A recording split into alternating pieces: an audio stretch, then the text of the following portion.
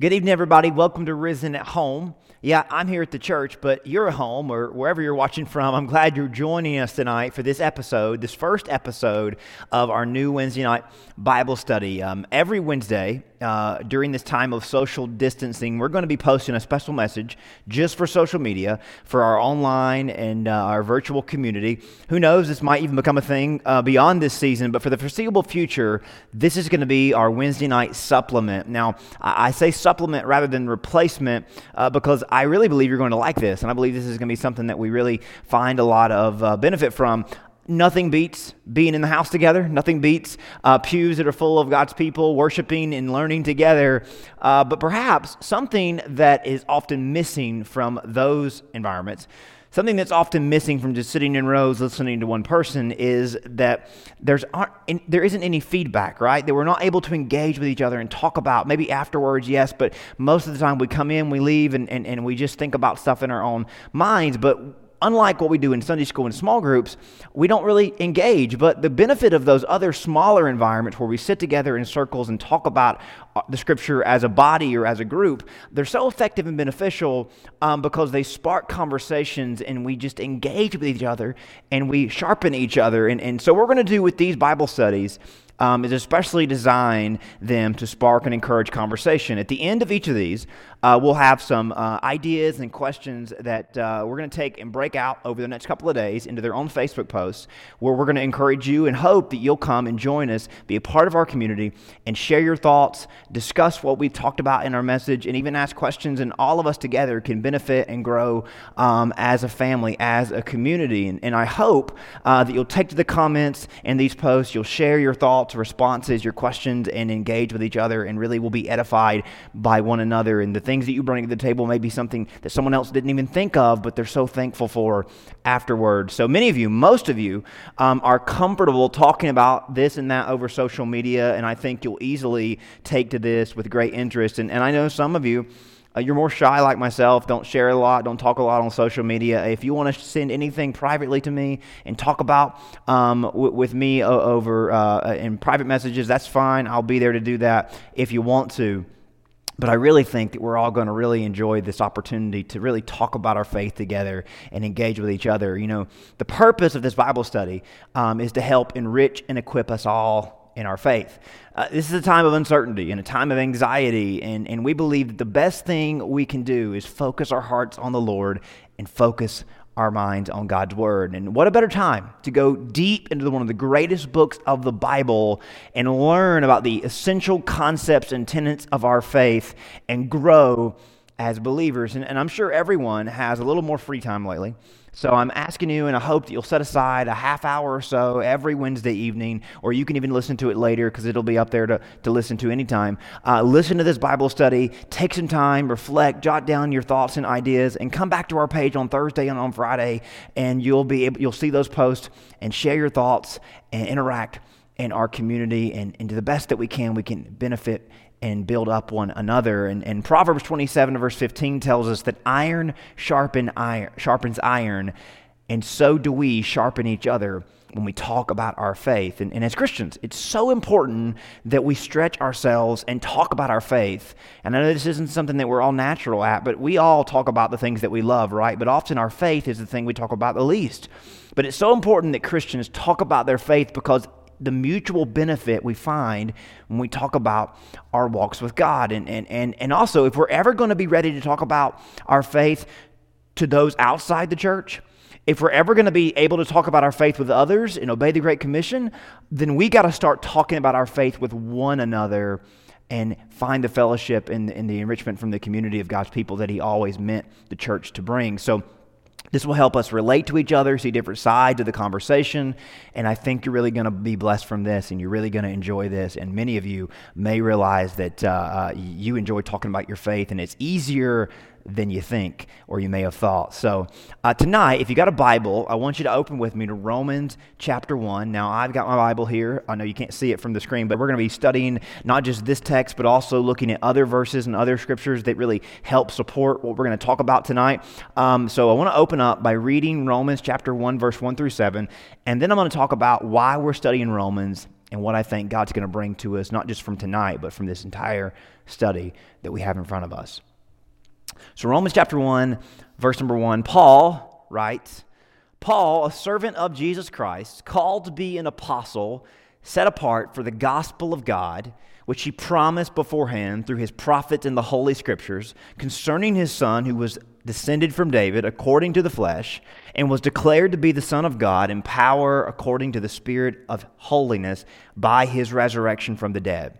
Jesus Christ our Lord, through whom we have received grace and apostleship to bring about the obedience of faith for the sake of his name among all the nations, including you who are called to belong to Jesus, to all those in Rome who are loved by God and called to be saints, grace to you, peace from God our Father and the Lord Jesus Christ. Now, I'm really excited about this, and I've been wanting to do a new study in Romans for a while now, and just been waiting for the right time, praying for the right time, and I believe this is the perfect time.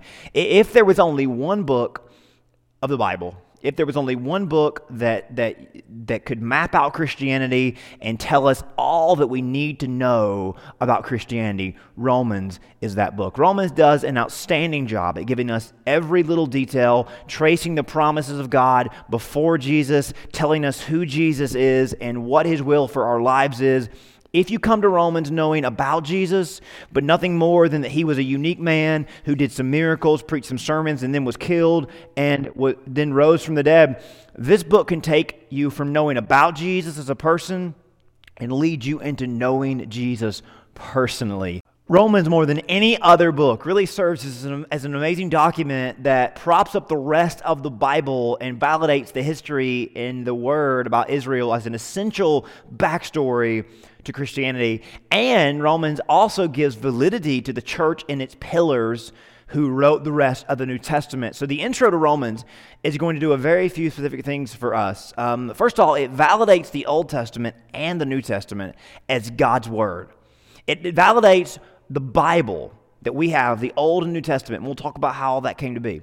It validates and gives us confidence that the Bible is God's Word. And the Bible is God's Word about who Jesus is, why we needed Jesus, and what Jesus has come to do for us all. That is the summary of the Scripture, and verses 1 through verses number 3 really testify to that Jesus is the reason the Bible was written. The events of old, the events of new, all happened to tell us the story of Jesus. So the Bible is validated as God's Word. Also, the Scripture authorizes the Old Testament Israel and the church, New Testament going forward, the church as bearing witness to the power and promises of God. That this Scripture reminds us that Israel beforehand bore witness of the promises of God, and the church going forward, and all those that believe in Jesus as Lord and Savior going forward, bear witness the promise and the power of God. And the Scripture also invites everyone to trust in God's plan and follow Jesus Christ as their Savior. In a sense, Romans is like an argument for the entire Bible. For all that has come before it and all that is going on simultaneously in the immediate aftermath of Jesus' death and resurrection. And these first few verses really kind of set that up. The reason this is so important to talk through and not breeze past, if we're going to get the most out of Romans, all the grace and truth that God wants to give us out of this book and impart to us from this book, we need to agree on a few simple ideas tonight. There is one God.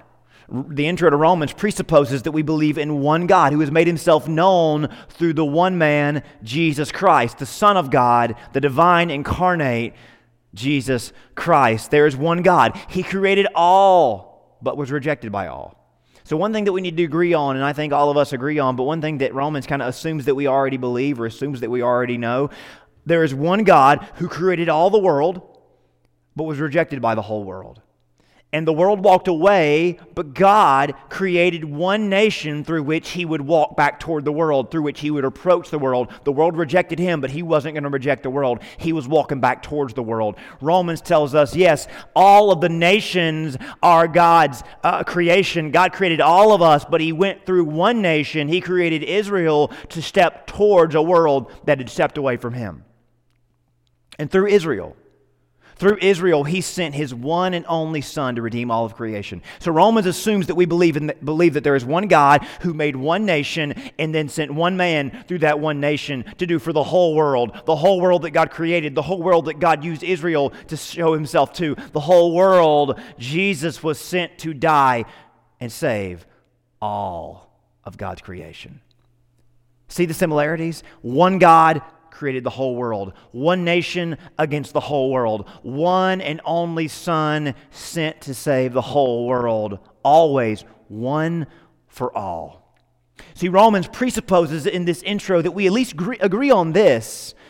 One God is revealed in His Word. The story of one God and the one nation against the whole world culminated in the one and only Son of God coming through that one nation to die and save all the nations, all the people, including you. So again, listen to Romans 1 verses 1 through 7 and hear how God is propping up what happened before and also teasing out what can happen because of. Paul says, a servant of Jesus Christ, called to be an apostle, set apart for the gospel of God. So, hey, this is the good news of God. The entire Bible is the good news of God. How God started with the world, but the world turned away from Him. Then God restarted with the nation, and then through that one nation, He brought a Savior through which He would recreate the whole world. That's the good news, that God has come near to those that walked away. God is near to us right now. In a world that is torn, in a world that is broken and fragile, God is near. He promised beforehand through the prophets in the Holy Scriptures, the Old Testament, confirmed as God's Word. He promised beforehand concerning His Son. He was descended from David according to the flesh. So all the Old Testament, the story of Israel, Abraham, Moses, David, the prophet, all of those true stories of God's people through which He was working and preparing to send Jesus. Concerning His Son, who came through David, was declared to be the Son of God in power according to the Spirit of holiness. How was He declared to be the Son of God? Or how was it confirmed that He was indeed the Messiah of God? Not just that He died, but most of all, that He rose back to life. That's the proof, the resurrection from the dead. Jesus Christ our Lord, through whom?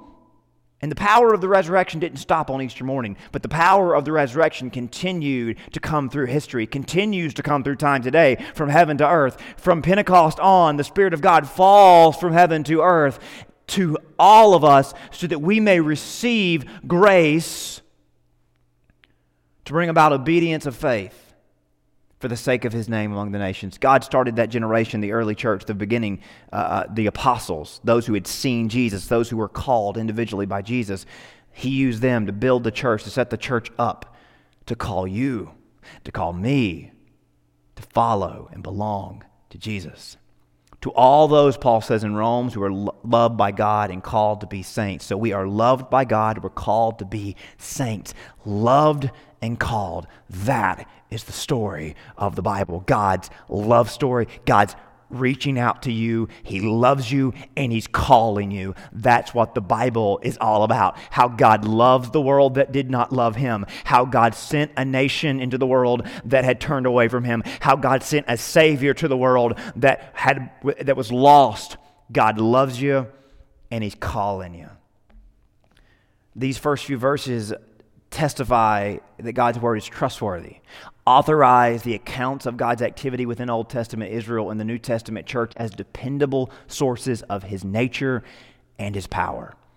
And from there, we are invited to join His church, to follow Jesus and come to benefit from His promises to us and His power through us. And which is what the rest of Romans goes on to detail, the promise of God through Christ, the power of God in Christ, the promises of salvation and sanctification, the power, what God can do in our hearts and change us and give us the life that we were meant to have. So I want to talk about what this means for us in a relationship to the Bible, because this early first few verses, clearly, there's a lot here about how the Old Testament and the stories in the Old and New Testament with Israel and the church, how these are very important for us to understand as how we got here. And that the Bible is not just a book that we should just look at every once in a while and think, wow, it's got some good things to say, but the Bible is actually the foundation of our faith. And if the Bible is the foundation of our faith, it's not something that we just pass by every once in a while, but that means it's something that we should be standing on or leaning on or relying on and turning to all the time. Maybe you wondered what it meant that the Bible is the foundation of our faith. And maybe you've had a lot of questions. Maybe you came to the place where you have decided the Bible isn't trustworthy or it's not the foundation. It's a good thing, but it's not everything. Maybe you're wondering what it means and if you can trust the Word of God. Maybe you've asked the question before, should the Bible be the source for Christianity? Should it be the foundation? Now, and the quick answer is yes.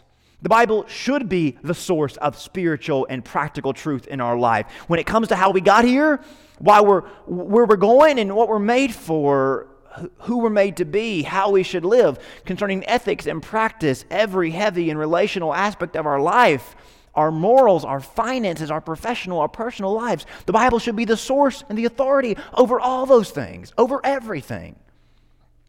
Yes, the Bible should be the foundation of our lives, the foundation of our faith.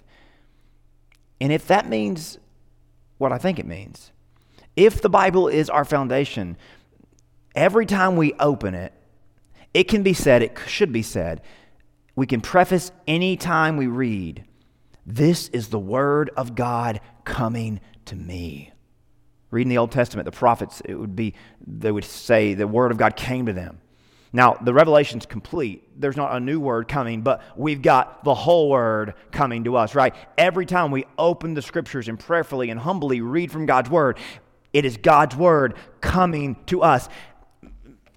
Maybe you've asked the question, or maybe you're asking the question right now, is the Bible really the Word of God coming to me? Yes, it is. To give you foundational inspiration and insight every time we turn to it. God has something to offer us, insight and inspiration to give us. Maybe you push back with a lot of questions. When you say the Bible is God's Word, does that mean the Bible is the only source of God's Word? Does He not continue to reveal Himself and communicate through other means? That's a great question, and that's a question that we need to ask. Scripture is complete, containing the full and final revelation of God, culminating around Jesus, illuminating His gospel. And here's why we're talking about this. Christians, this is true to guide us in reading and understanding and interpreting the Bible, because we can easily read and interpret it in the wrong way if we don't understand this. So no matter what side of the fence you're on, if you ever find yourself asking, how can I or can I be confident that the Bible is God's Word? And is it really all about Jesus and bringing me under the rule and the power of Jesus?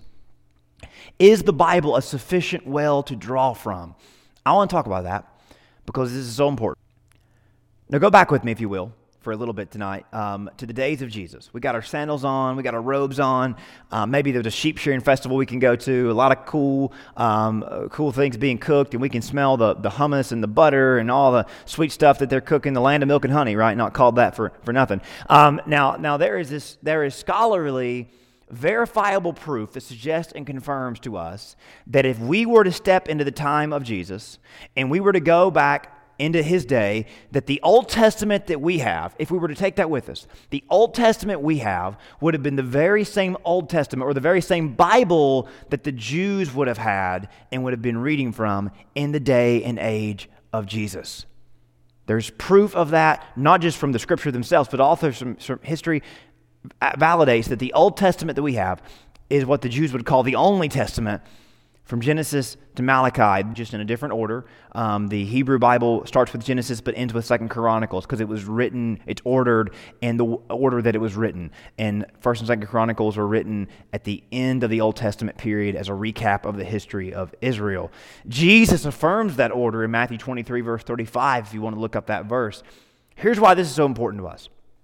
Jesus came along and put the entire Hebrew Bible on His back and said, I'm going to give you a brand new way to understand this and interpret this. I'm going to give you a brand new way to understand and interpret all that came before me. That's a pretty big thing to say, right? That's big shoes to fill. Jesus came and said that. Now, maybe you know why they killed Him, right? Because that was a pretty heretical thing for Him to say, that their Bible was not complete, that God's Word was not finished. Jesus said in Matthew chapter 5, verse number 17, do not think that I've come to abolish the law of the prophets. I've not come to do away with the the Old Testament, as he would call it. I've not come to do away with the books that you have, the book that you have, the Bible that you have. I have not come to abolish it, but to fulfill it. Jesus set himself up to either rise to heaven or sink to hell when he said that. Literally, the only way you say something like that is if you're crazy or if you're God, right? Now, Christians, we believe he was God's Son. He is the Messiah. He was the final and ultimate sacrifice for our sin. His resurrection promises passes along salvation to the whole world. Salvation was just previewed in the Old Testament, but it was fulfilled and fully provided in the New Testament. But here's the thing. Jesus didn't need the Old Testament to validate who he was or what he did. His resurrection speaks for itself. The historical proof of the resurrection, that speaks for itself. But the reason why I take the Old Testament seriously, and the reason why I take the Old Testament as God's Word, is because Jesus called back to it and insisted it be used to preach through and find him in. Jesus insisted that the Old Testament be used to preach him. Luke 24, after the resurrection, Jesus on the Emmaus Road says this, "These are my words that I spoke to you while I was still with you, that everything written about me in the law of Moses, the prophets, and Psalms must be fulfilled." Jesus says, it's all about me. Thus, he opened their minds to understand the Scriptures. We trust the Old Testament as God's Word because Jesus said it is God's Word about him. Jesus meant the Old Testament not to be a stumbling block, but to be a building block, to be an opportunity for us to show how God predicted and God prepared for him long before. And that's what the early Christian used it for, which does a few incredible things for the Old Testament, which apart from Christ is a compilation of the history of Israel, the law of Israel, and the promises about future Israel or about the world through Israel. The laws restrict because sin condemns. If you read the Old Testament laws, I'm sure you do that every night before you go to bed. The laws are restricting because sin is condemning, right? And the laws restrict us because they're trying to keep us away from sin, which is condemning us. But the promises in the Old Testament, the promises the prophets give us, the promises give a glimpse of freedom and international favor from God with the hope of salvation. And here's the good news about the Old Testament for Christians. We are free from the Old Testament's limitations, and we're freed by its promises. We are freed from the limitations, the law that is a burden, the law that restricts, the law that lords over, the law that condemns. We're free from that. But we're also freed by its promises because we're taken from the law to Jesus.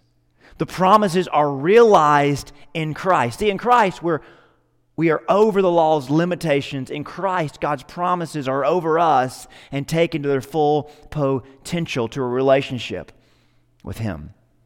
The promises that God makes in the Old Testament through the prophets Isaiah, Jeremiah, Ezekiel, and Daniel, all those promises are fulfilled through a personal relationship with Jesus. It's not about where you're living or what land you're on or what year you're living in. It's about a relationship you have with Jesus, which was pictured and which was previewed in the Old Testament Israel, but it is now realized through relationships with Jesus in his church.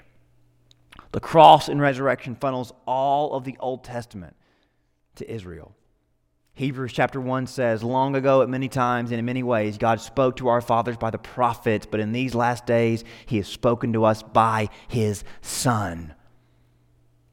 Now, if you're wondering, what about the New Testament?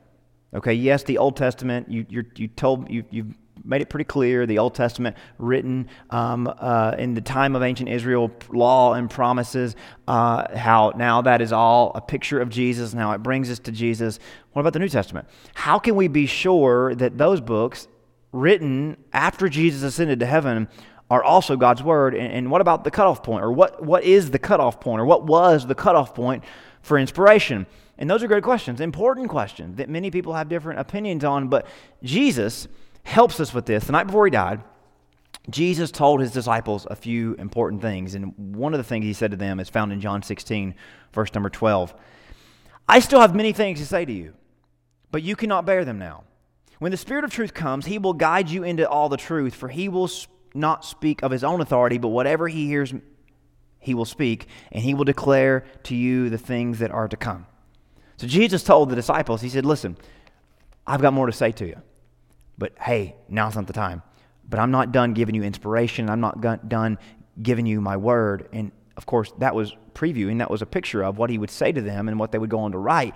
And while we might understand, and maybe we can understand easily how his brothers James and Jude came to be called apostles, Paul, however, and Luke, as an extension of Paul, are unique cases in that they are both messengers to the Gentiles.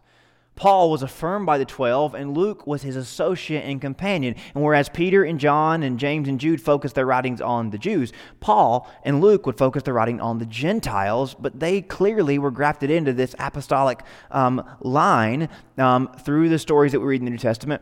We kind of get that pretty clearly. Now, in one of the earliest creeds of the church, perhaps the earliest creed and confession, Paul details the foundation of the movement that we know of as the local church. He writes this in 1 Corinthians chapter 15. For I delivered to you as of first importance, which was also delivered to me, that Christ died for our sins in accordance with the Scriptures, that he was buried, that he was raised on the third day in accordance with the Scriptures, and that he appeared to Cephas, then to the 12, then he appeared to more than 500 brothers at one time, most of whom are still alive, though some have fallen asleep. Then he appeared to James, then to all the apostles. Last of all, and as one untimely born, he appeared also to me. Paul, on several occasions, refers to his own teaching as Spirit-led, calling back to what Jesus told his disciples. So we see in that passage, everyone affirmed, again, Luke being an extension of Paul, everyone affirmed as under the authority of God as apostles of Jesus Christ. Having said all that, here's how we can be confident that the Bible is the complete revelation of God. We understand the writers of the New Testament, how they were considered to be apostles. We understand the writers of the Old Testament, how they were considered to be prophets, bearing and previewing the promises and the laws of God. The New Testament actually gives us the confidence that we can rest on the Bible as God's completed word. Ephesians chapter 2, verse number 19 says, so then you are no longer strangers or aliens, but you are fellow citizens with the saints and members of the household of God, built on the foundation of the apostles and prophets, New and Old Testament, Christ Jesus himself being the cornerstone in whom the whole structure being joined together grows into a holy temple to the Lord, built on and built by or built up by the foundation. Now remember, if you remodel a home, you can rip out everything. You can tear walls down and you can rip floor up, but the foundation's going to stay there if you want to say that's the same home, right? The foundation's going to stay there. Otherwise, you're building a new house if you mess or add to the foundation. But notice Jesus is called the cornerstone, the corner marker that sets in motion and gives proper shape and form and instruction to the foundation for us to know how to read it and understand it. Jesus is the cornerstone in that he is the theme. He is the idea behind both old and new. He is the heart of the inspiration of God's word. He is the way we know to read and understand. It's by him that the rest gives us life. So when we open the Bible, when the world comes to us, we read with a focus on all of this goes through and to Jesus. His purpose and coming, his powerful death and resurrection, his established church, and his coming kingdom. And we read to build on and trust in. See, we defend and uphold the Scripture as God's Word because we need not think that some revelation or some experience or some sermon today could ever rival or equal what God has already said or what Jesus has already done.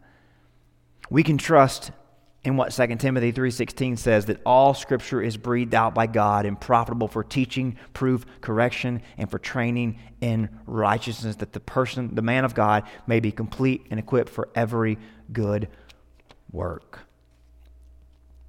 The Bible is our foundation, resting on the cornerstone of Christ, radiating the Holy Spirit's inspiration.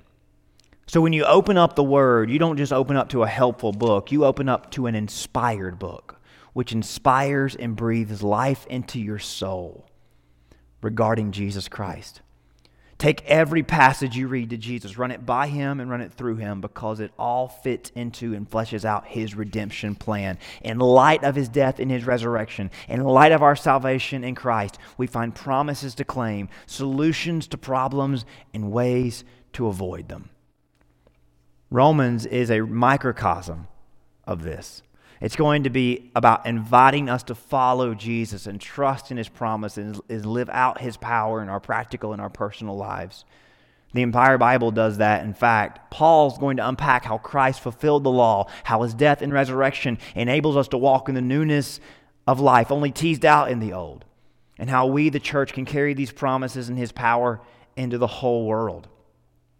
The moral of it all is, as verse number 7 states, to all those in Rome, or to all those that are reading, who are loved by God and called to be saints. The story of how God loves us and an invitation to belong to him and be like him. I hope you'll go back and you'll review and you'll fact check what we've talked about tonight. And I hope you'll consider a few things in light of all that we've talked about from this first few verses of Romans, this introduction to Romans that makes it very clear to us that the Bible is God's Word. And the Old and New Testaments, all about Jesus, give us the revelation of Jesus and invite us to be in a relationship with Jesus, filled with his power, under his promises, loved by God, and called to be saints.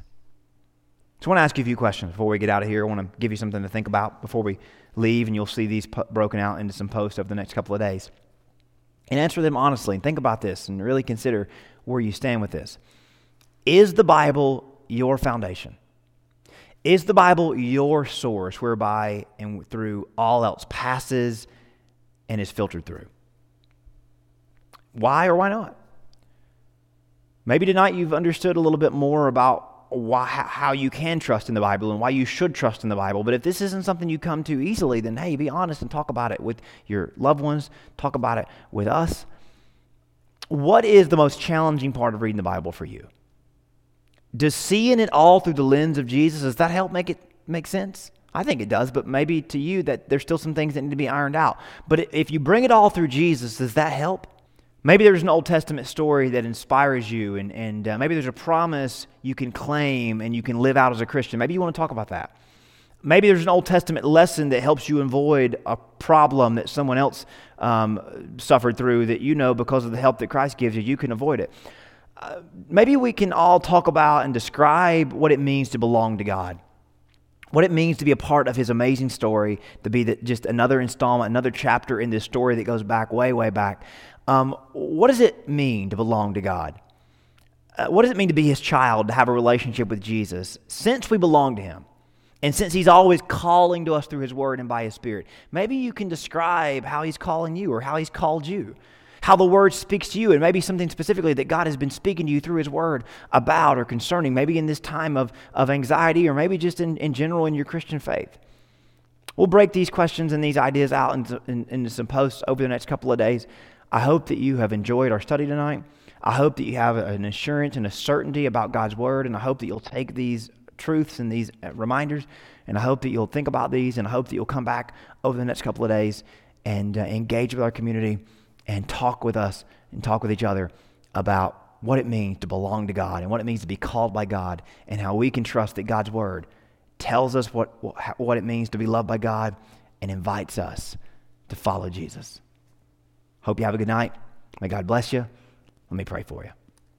Father, I love you. Thank you so much for your word. Thank you that you give us confidence to lean on it and trust in you. Thank you for the revelation that's complete and that is available for everybody to open up and access and find refuge and strength from and wisdom from. God, thank you for continuing to inspire us from this inspired word. God, I pray that you would be with us in our community this week as we engage with each other, as we talk about our faith, as we answer each other's questions and bounce each other's ideas off each other's minds. I pray that you would use all this to edify the body and lead us all closer to Jesus. We ask this in his name. Amen.